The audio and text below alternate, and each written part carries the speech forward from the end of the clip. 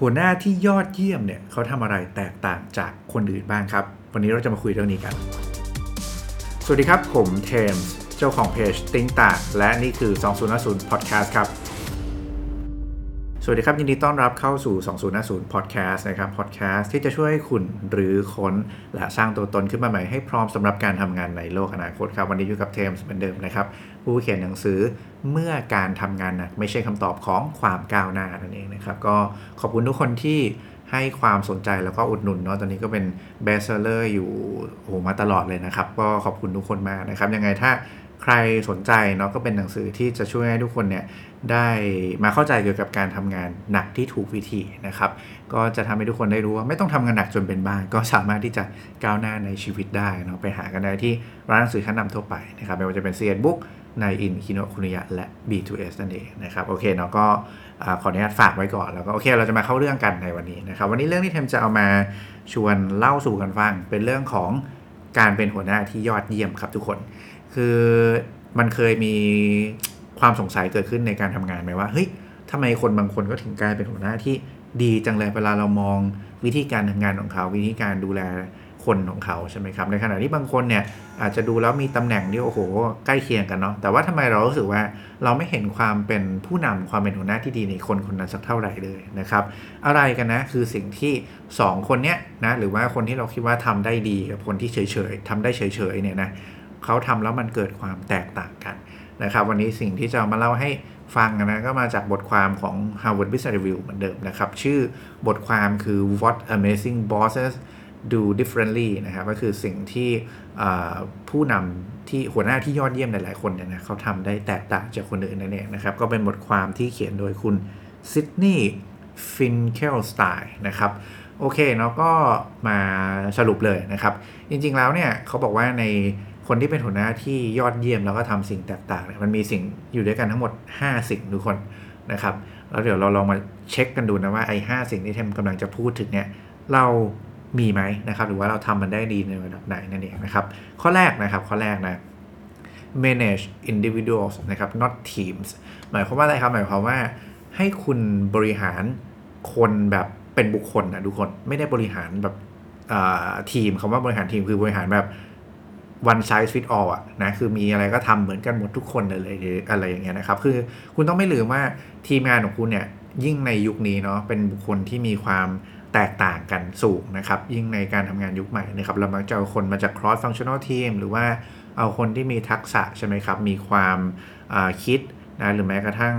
การมีอะไรล่ะเชื้อชาติอะไรเงี้ยเนาะที่หลากหลายเนี่ยนะเขามาทำงานด้วยกันนะครับเพราะฉะนั้นเนี่ยการที่เราจะเป็นหัวหน้าทีมงานของได้เนี่ยนะคุณต้องเข้าใจว่าแต่ละคนเนี่ยเขามีความแตกต่างกันก่อนเป็นอันดับแรกนะครับเพราะฉะนั้นเมื่อคุณเข้าใจเรื่องนี้วิธีการที่คุณจะดูแลทีมงานของคุณเนี่ยมันจะไม่ใช่ทำแบบเหมือนกันหมดเลยนะครับแต่ว่าคุณจะทำแบบเทเลเมดนะพูดง่ายๆว่าดูแลทีมงานแต่ละคนอย่างมีความแตกต่างกันนะครับคือต้องพยายามเข้าใจว่าเขาสนใจในเรื่องอะไรเขามีเป้าหมายอะไรใช่ไหมครับแล้วก็ดูแลนะคอยพัฒนากันไปทีละ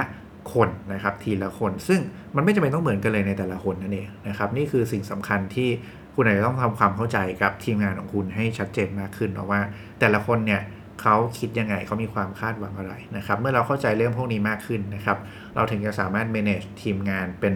รายคนได้ดูแลเป็นรายคนได้นั่นเองนะครับคือหลายครั้งเนี่ยเวลาเราmanage แบบทุกคนทำเหมือนกันอะคือคุณต้องเข้าใจก่อนว่าคนแต่ละคนมันมีความต้องการไม่เหมือนกันนะครับแล้วก็เรื่องของเป้าที่มันไม่เหมือนกันเนี่ยมันก็ส่งผลต่อวิธีการที่เขาลงมือทำในการทำงานเนี่ยไม่เหมือนกันแล้วนะครับบางคนอาจจะอยากเรียนรู้ในทักษะหนึ่งใช่ไหมบางคนอาจจะอยากเรียนรู้ในอีกหนึ่งทักษะอย่างเงี้ยคือขนาดทักษะที่อยากเรียนรู้ยังต่างกันนะแล้วคุณจะให้คนเข้าไปสมมุติคุณอยากจะพัฒนาทีมเนี่ยครับคุณเอาสิ่งที่คุณคิดว่าดีไปให้เขาเรียนเนี่ยแต่เขาไม่ได้อยากเรียนเรื่องนั้นนี่หว่านะอยากเรียนไม่เหมือนกันอย่างเงี้ยครับแค่นี้ก็อาจจะพอให้เห็นภาพมากขึ้นแล้วว่าโอเคคุณต้องดูแลคนเป็นรายบุคคลมากขึ้นนั่นเองนะครับแล้วมันจะทำให้แต่ละคนมีความสุขในการทำงานตามขึ้นมากขึ้นตามไปด้วยเนาะนี่คือข้อที่1นะครับ manage individuals นะครับ not teams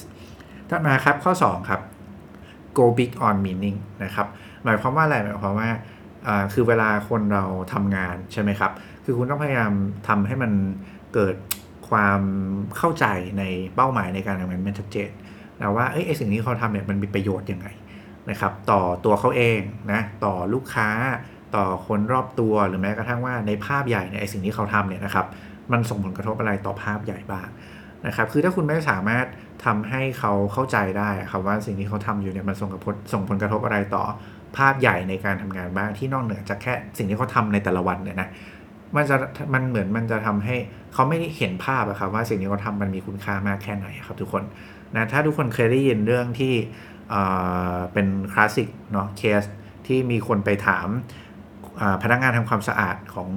NASA ครับว่าเฮ้ยคุณทำความสะอาดนี่คุณแบบทำงานของคุณคืออะไรหรอพนักงานคนนั้นก็จะบอกว่าอ๋อผมกำลังช่วยส่งให้ทุกคนไปดวงจันทร์นะครับช่วยส่งให้คนไปยังอวกาศให้ได้ซึ่งนั่นเป็นหนึ่งในสิ่งที่เขาทำแล้วส่งผลกระทบต่อคนอื่นที่ทำให้คนสร้างผลงานใหญ่ในระดับประเทศได้นะครับนี่คือตัวอย่างของคำว่า go big on meaning เนาะคือพยายามทำความเข้าใจว่าสิ่งที่เขาทำเนี่ยมันมีผลกระทบอะไรต่อสิ่งที่มันใหญ่กว่าแค่หน้าที่ที่เขาทำด้วยนั่นเองนะครับนี่คือข้อที่2นะครับซึ่งเรื่องพวกนี้จริงๆแล้วการที่เราจะทำได้นะครับคืออันดับแรกถือว่าหัวหน้าที่ดีเนี่ยต้องมีความสามารถในการ communicate เนาะคือสามารถสื่อสารเรื่องของคุณค่าเรื่องของภาพหรือว่าแม้กระทั่งทำความเข้าใจกับสิ่งที่มันเป็นภาพใหญ่ได้คุณต้องคอมมูนิเคตเรื่องนี้ให้กับทีมงานของคุณได้มากขึ้นนะครับแล้วก็ถ้าคุณคอมมูนิเคตได้อินสปายมากพอเนี่ยเผมเชื่อว่าทุกคนจะมองเห็นว่าสิ่งที่เขาทำมันมีความหมายมากขึ้นได้อย่างแน่นอนนั่นเองนี่คือข้อที่2นะครับ go big on meaning ถัดมาครับข้อ3ครับ focus on feedback นะคือจริงๆแล้วเนี่ยเวลาเราทำงานกันนะครับมันน่าจะดีไหมครับถ้ามีคนมาบอกเราว่าเฮ้ยสิ่งที่เราทำในแต่ละทุกๆควอเตอร์อาจจะเป็นทุกๆควอเตอร์ก็ได้เนาะใครมีเวลามากกว่านั้นก็ทุกๆเดือนเลยก็ยิ่งดีนะครับทุกๆเดือนเนี่ยทุกๆควอเตอร์เนี่ยเรามาคุยกันว่าเราคิดว่าสิ่งที่แต่ละคนทำมันเป็นยังไงบ้างมาฟีดแบ็กกันนะครับสิ่งที่ผมทำได้ดีเนาะหัวหน้าทำได้ดีหัวหน้าคิดว่าน่าจะดีกว่านี้ถ้าปรับปรุงอะไรได้อีกอย่างเงี้ยนะครับหรือแม้กระทั่งว่าตัวพนักงานเองนะครับตัวทีมเองเนี่ยก็ให้ลองฟีดแบ็กกันเองดูซิว่าคุณทำอะไรได้ดีบ้างหรือว่ามีอะไรที่คุณคิดว่าจะดีขึ้นถ้าคุณทำได้ดีกว่านี้นะครับเรามาคุยเรื่องพวกนี้กันนะแล้วก็การที่เรามาฟีดแบ็กกันเนี่ยมันจะทำให้เรามองเห็นจุดบอดของตัวเองนะหรือแม้กระทั่งว่าบางครั้งเนี่ยเวลาเราทำงานยุ่งๆตลอดเวลานะครับเรามักจะไม่ค่อยได้มานั่งทบทวนตัวเองกันสักเท่าไหร่หรอกว่าสิ่งที่ฉันทำในช่วงเดือนที่ผ่านมาหรือควอเตอร์ที่ผ่านมาเนี่ยมันมีอะไรที่ฉันทำได้ดีบ้างหรือว่ามันมีอะไรที่ฉันทำผิดพลาดบ้างใช่ไหมครับการที่ได้มีโอกาสมานั่งจัดเซสชันพวกนี้ฟีดแบ็กกันนะครับพูดคุยกันนะครับก็จะทำให้เทมว่า performance ในการทำงานของทุกคนเนี่ยดีขึ้นด้วยนะครับไม่ใช่แค่ตัวพนักงานเองนะแต่ว่าตัวหัวหน้าเนี่ยก็จะได้รับฟีดแบ็กในการทำงานของตัวเองด้วยนะครับก็ทำให้ปรับการบริหารงานรวมถึงการช่วยงานในฐานะที่ตัวเองเป็นหัวหน้าเนี่ยได้ตรงกับความคาดหวังของทีมงานมากขึ้นตามไปด้วยนั่นเองนี่คือ focus on feedback นะครับถัดมาข้อ4ครับ don't just talk listen นะครับคือพอเราโตขึ้นมาในการทำงานเนี่ยนะเรามักจะว่าหลายครั้งเรามักจะเคยชินกับการที่ต้องเป็นมนุษย์ที่ตัดสินใจตลอดเวลาต้องให้ความคิดเห็นนะต้องบอกคนอื่นว่าคุณต้องไม่ทำอะไรต่อตลอดเวลานะครับซึ่งจริงๆแล้วบางทีอาจจะไม่ผิดกันเลยนะมันขึ้นอยู่กับบริบทนะว่าเมื่อไหร่คุณควรจะตัดสินใจให้คำแนะนำหรือว่าบอกเขาว่าเขาไปทำอะไรนะครับแต่ว่าหลายครั้งเนี่ยคือพอเราทำแบบนั้นจนชินเป็นนิสัยเรามักจะลืมสิ่งหนึ่งที่ควรจะทำแต่ว่าดันไม่ได้ทำเลยก็คือการพยายามฟังให้จบนะการตั้งใจฟังมุมมองนะครับต่างๆให้ได้ดีที่สุดนะครับรวมถึงการฟังความคิดเห็นของทีมงานของคุณด้วยนั่นเองนะครับคือคุณต้องยอมรับว่าคุณไม่ได้เก่งทุกอย่างนะคุณไม่ต้องถูกทุกอย่างนะครับคือเราไม่มีทางทำถูกทุกอย่างหรอกนะครับสิ่งที่เราคิดบางทีก็ผิดก็ได้นะครับถ้าทีมงานมีเหตุผลที่ดีนะมี make sense นะครับอาจจะทำให้เรามองเห็นมุมที่เราไม่เคยเห็นมาก่อนก็ได้นะครับอย่ายึดติดว่าตัวเองเป็นหัวหน้าเราต้องพูดต้องสั่งทุกคนต้องเชื่อคุณอย่างเดียวคุณผิดไม่ได้ไม่ใช่เลยนะครับคุณต้องฟังให้มากเมื่อคุณฟังให้มากคุณจะฉลาดมากขึ้นคุณจะมองเห็นภาพรวมนะครับเห็นความเข้าใจความคิดของคนมากขึ้นแล้วคุณจะตัดสินใจสิ่งต่างๆได้ดีมากขึ้นตามไปด้วยหรือแม้กระทั่งว่าให้ทีมงานของคุณเนี่ยได้มีโอกาสแสดงศักยภาพของพวกเขาเนี่ยได้แสดงความคิดเห็นได้มากขึ้นตามไปด้วยยิ่งคุณฟังความคิดเห็นทีมงานมากเท่าไหร่นะครับคุณยิ่งได้รับ trust เนาะจากการพูดคุยการทำงานร่วมกันมากขึ้นเท่านั้นนะครับนี่คือข้อที่4ครับ don't just talk listen นะครับและข้อสุดท้ายครับ ข้อที่5 be consistent นะครับก็คือคุณต้องมีความสม่ำเสมอในสิ่งที่คุณทำนะคือผมเคยไปพูดในองค์กรนะครับแล้วก็ชอบยกตัวอย่างหนึ่งให้คนฟังมากเลยว่าสมมติว่ามีคนมาจีบเรานะสมมุติเราเป็นผู้หญิงแล้วกันเนาะเรามีผู้ชายมาจีบเรานะครับคุณว่าคุณจะเลือกผู้ชายที่ส่งดอกไม้ให้คุณเนี่ยนะครับ2 เดือนครั้งคิดตามผมดีนะ2 เดือนเนี่ยส่งมาครั้งหนึ่งนะครับกับอีกคนนึงนะส่งมาให้ทุกๆอาทิตย์เลยนะครับแล้วก็เขาบอกว่าเขาชอบคุณทั้งคู่เลยนะสมมติว่าผมตัดปัจจัยอื่นทิ้งไปหมดเลยนะเขาเป็นคนดีเขาเป็นคนที่ตรงสเปคคุณทุกอย่างเลยนะครับคุณว่าคุณจะชอบคนไหนมากกว่ากันครับคุณว่าคุณจะเชื่อใจคนไหนมากกว่ากันครับถ้าเขาบอกว่าเขาเป็นคนที่มีความสม่ำเสมอครับแน่นอนครับเทมเชื่อว่าทุกคนเลือกคนที่ให้ดอกไม้เราทุกๆอาทิตย์นั่นเองนะเพราะว่าจริงๆแล้วกิจกรรมเนี่ยนะครับมันอาจจะไม่จำเป็นต้องยิ่งใหญ่อะไรหรอกนะคือถ้าเปรียบเทียบโครงไซส์ของดอกไม้เนาะสมมติว่าไอ้คนที่ให้ดอกไม้เรา2 เดือนครั้งเนี่ยโอ้โหให้ดอกใหญ่เบ้อเร่อเลยนะฮะกับอีกคนที่ให้เราอาทิตย์ละครั้งเนี่ยให้เราเป็นทีละดอก2 ดอกนะครับแต่ว่าให้เราทุกๆอาทิตย์อย่างเงี้ยนะคือแทนว่าหลายๆครั้งเนี่ยนะครับการที่เราแสดงความสม่ำเสมอให้กับทีมงานเห็นเนี่ยก็จะทำให้เราเห็นมากหมายถึงว่าจะทำให้ทีมงานมองเห็นมากขึ้นว่าสิ่งที่เราทำเนี่ยมันออกมาจากใจจริงนะครับมันเป็นสิ่งที่เราตั้งใจจริงมันเป็นสิ่งที่เราพยายามอยากจะให้มันเกิดเป็นนิสัยจริงนะครับไม่ใช่พูดอย่างทำอย่างเนาะพูดว่าจะดูแลให้จะช่วยทีมงานจะทำงานให้เต็มที่จะดูแลให้ดีใช่ไหมครับแต่สุดท้ายไงฮะก็ไม่ได้ใส่ใจไม่ได้สนใจอะไรนะครับเพราะฉะนั้นสิ่งที่คุณพูดเนี่ยนะคุณต้องทำด้วยใช่ไหมครับแล้วก็ต้องทำให้มันสม่ำเสมอด้วยนั่นเองนี่คือข้อที่5นะครับซึ่งเป็นข้อที่สำคัญอีกข้อหนึ่งไม่แพ้กันเลยเนาะกลับมาสรุปทั้งหมด5ข้ออีกครั้งหนึ่งนะครับข้อที่1นะครับmanage individuals นะครับ not teams นะก็คือบริหารคนเป็นคนนะไม่ใช่บริหารแบบทีมเนาะ one size fit all solution ไม่เอานะครับข้อที่2ครับ go big on meaning เนาะพยายามสื่อสารเรื่องของ value ทำให้เขาเห็นภาพใหญ่ในการทำงานว่าสิ่งที่เขาทำเนี่ยมันกระทบอะไรกับคนรอบตัวเขาบ้างนะครับนอกจากสิ่งนี้ผลกระทบต่อตัวเขาเองนะครับถัดมาข้อ3ครับ focus on feedback นะครับคือการให้ feedback กันและกันเนาะก็ยิ่ง feedback มากยิ่งปรับปรุงได้มากนะครับข้อ4ครับ don't just talk listen นะครับก็อย่าพูดอย่างเดียวนะครับฟังด้วยฟังแล้วจะฉลาดขึ้นแล้วจะตัดสินใจได้ดีขึ้นให้ทิศทางได้ดีขึ้นนะครับข้อ5ครับ be consistent นะครับทำอะไรพยายามทำให้สม่ำเสมอนะครับความสม่ำเสมอคือสิ่งที่จะบ่งบอกว่าสิ่งที่คุณพูดสิ่งที่คุณคิดสิ่งที่คุณทำเนี่ยมันเป็นสิ่งที่น่าเชื่อถือจริงๆนะครับแล้วก็มันเป็นแบบนั้นจริงๆตอนที่ be consistent นะครับและนี่ก็คือทั้งหมด5ข้อนะครับคือสิ่งที่ผู้นำที่ยอดเยี่ยมเขาทำแตกต่างจากคนอื่นนะครับจาก Harvard Business Review นั่นเองนะครับก็หวังว่าวันนี้จะเป็นประโยชน์นะก่อนจะจากกันไปนะครับวันนี้เทมมี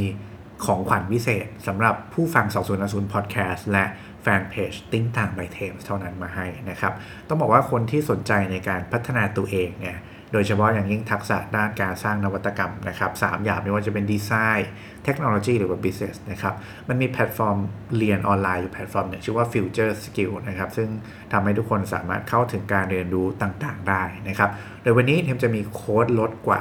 50% มาให้กับทุกคนนะครับถ้าใครสนใจฟังกันดีๆแล้วเตรียมจดกันไว้ด้วยนะครับ Future Skill เนี่ยเขาจะมีรูปแบบการเรียนให้กับทุกคนได้เลือกเนาะเป็น2แบบแล้วกันแบบแรกก็คือการเรียนเป็นรายปีนะครับคุณจ่ายแบบบุฟเฟ่เลยนะจ่ายครั้งเดียวเรียนได้ทุกคอร์สที่คุณสนใจในแพลตฟอร์มเขานะครับอันนี้คือแบบที่1แบบที่2คือคุณก็เลือกเป็นคอร์สเรียนคอร์สที่คุณสนใจเท่านั้นนะครับเป็นคอร์สไปนะครับคราวนี้เตรียมฟังโค้ดโปรโมชั่นสำหรับชาว2050 Podcast และติ่งทักดีๆนะครับสำหรับผู้ที่สนใจบุฟเฟ่แพ็กเกจนะครับเรามีโค้ดลด 50% จากราคาให้กับทุกคนนะครับโค้ดนี้คือ AFFXTHINK นะครับเป็นตัวใหญ่ทั้งหมดนะอีกครั้งนึงนะครับ AFFXTHINK เป็นตัวอักษรตัวใหญ่ทั้งหมดนะครับลด 50% จากราคาขายเทมจะทิ้งลิงก์เอาไว้ใน description ด้วยหรือว่าในคอมเมนต์แล้วกันนะครับก็ให้ทุกคนไปกดแล้วก็มันจะกรอกโค้ดนี้โดยอัตโนมัติเลยนี่คือลด